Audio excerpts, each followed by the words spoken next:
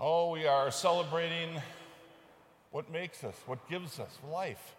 Today, most holy body and blood of our Lord Jesus Christ. What an important celebration of the gift to the church that we highlight today. It's the reason for the Mass itself, the celebration of the body and blood of our Savior. So why do we celebrate this? We have to remember the commands of Jesus.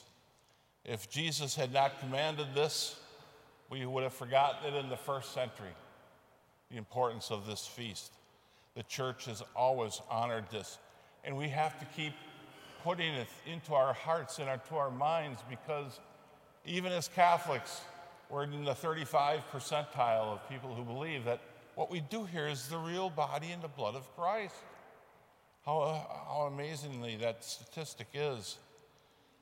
The purpose of the Eucharist is reconciliation of God to humanity. It allows us to share the divine life on earth here. A blood sacrifice.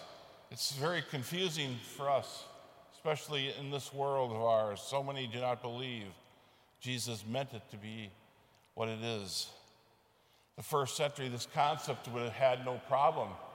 That's why in the 6th chapter of John, people didn't like it. They walked away. And Jesus didn't stop them either. He said, "Are you going to leave me too?" He said to the 12, "You must eat my flesh and drink my blood, or you have no spiritual life." That's what it's about.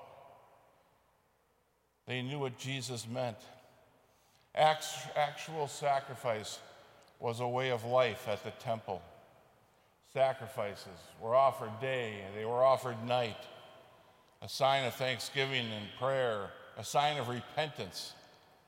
It was offered through acceptable blood sacrifices, like the lambs, the rams, the goats, the bulls, the birds for the poor.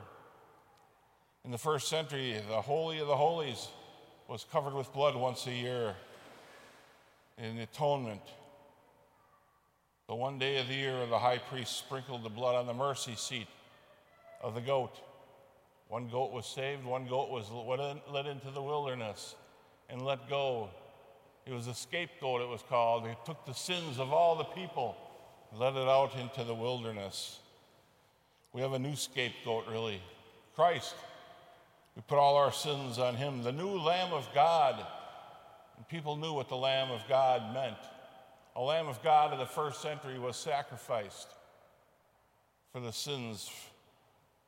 All the Old Testament traditions were replaced by Christ on this feast that we have today.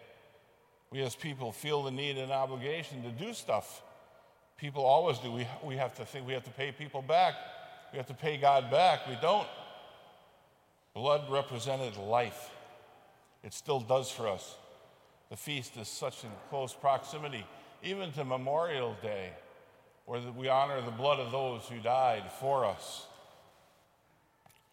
Remember American Indians, to ratify a covenant, what do? They cut their hands and they join them together. Blood has always been a very important part of covenant, even for us as people. For Israel, the blood of the covenant was made when God brought the people through Egypt, painting the blood of the sacrifice on the doorstep. It freed them. It was ratified anew when Jesus died, and we participate in it now. Blood, life, reconciliation. There's a lot of human history with the blood as the foundation of reconciliation. God made a new covenant now in the blood of his Son. I think God foresaw the distaste people would have for sacrificing, and he put an end to it with Jesus, the last sacrifice. But it was the real thing with real religious dimensions and benefits for the human race. Such an important feast today to think about. We now have the Mass, the representation of the sacrifice of Jesus. No more bulls, no more lambs, because Jesus is the Lamb, the sacrifice of God. No more violence to remember, just remembrance of that day. Now the sign of life is bread and it's wine. and it's the Savior proclaimed as it was, his body and his blood. Heaven came down to meet us where we're at. The bottom line, Jesus always had ancient Israel and now us, actually participating intimately in the one that was sacrificed. Israel had to do it at the Passover. Jesus, the new Passover. We must participate. The word participate is used in Scripture. We must participate in the sacrifice of the one sacrifice, that is Jesus. We participate in his divine life by receiving him to ourselves. Now we celebrate that Eucharist, consumption of the Savior.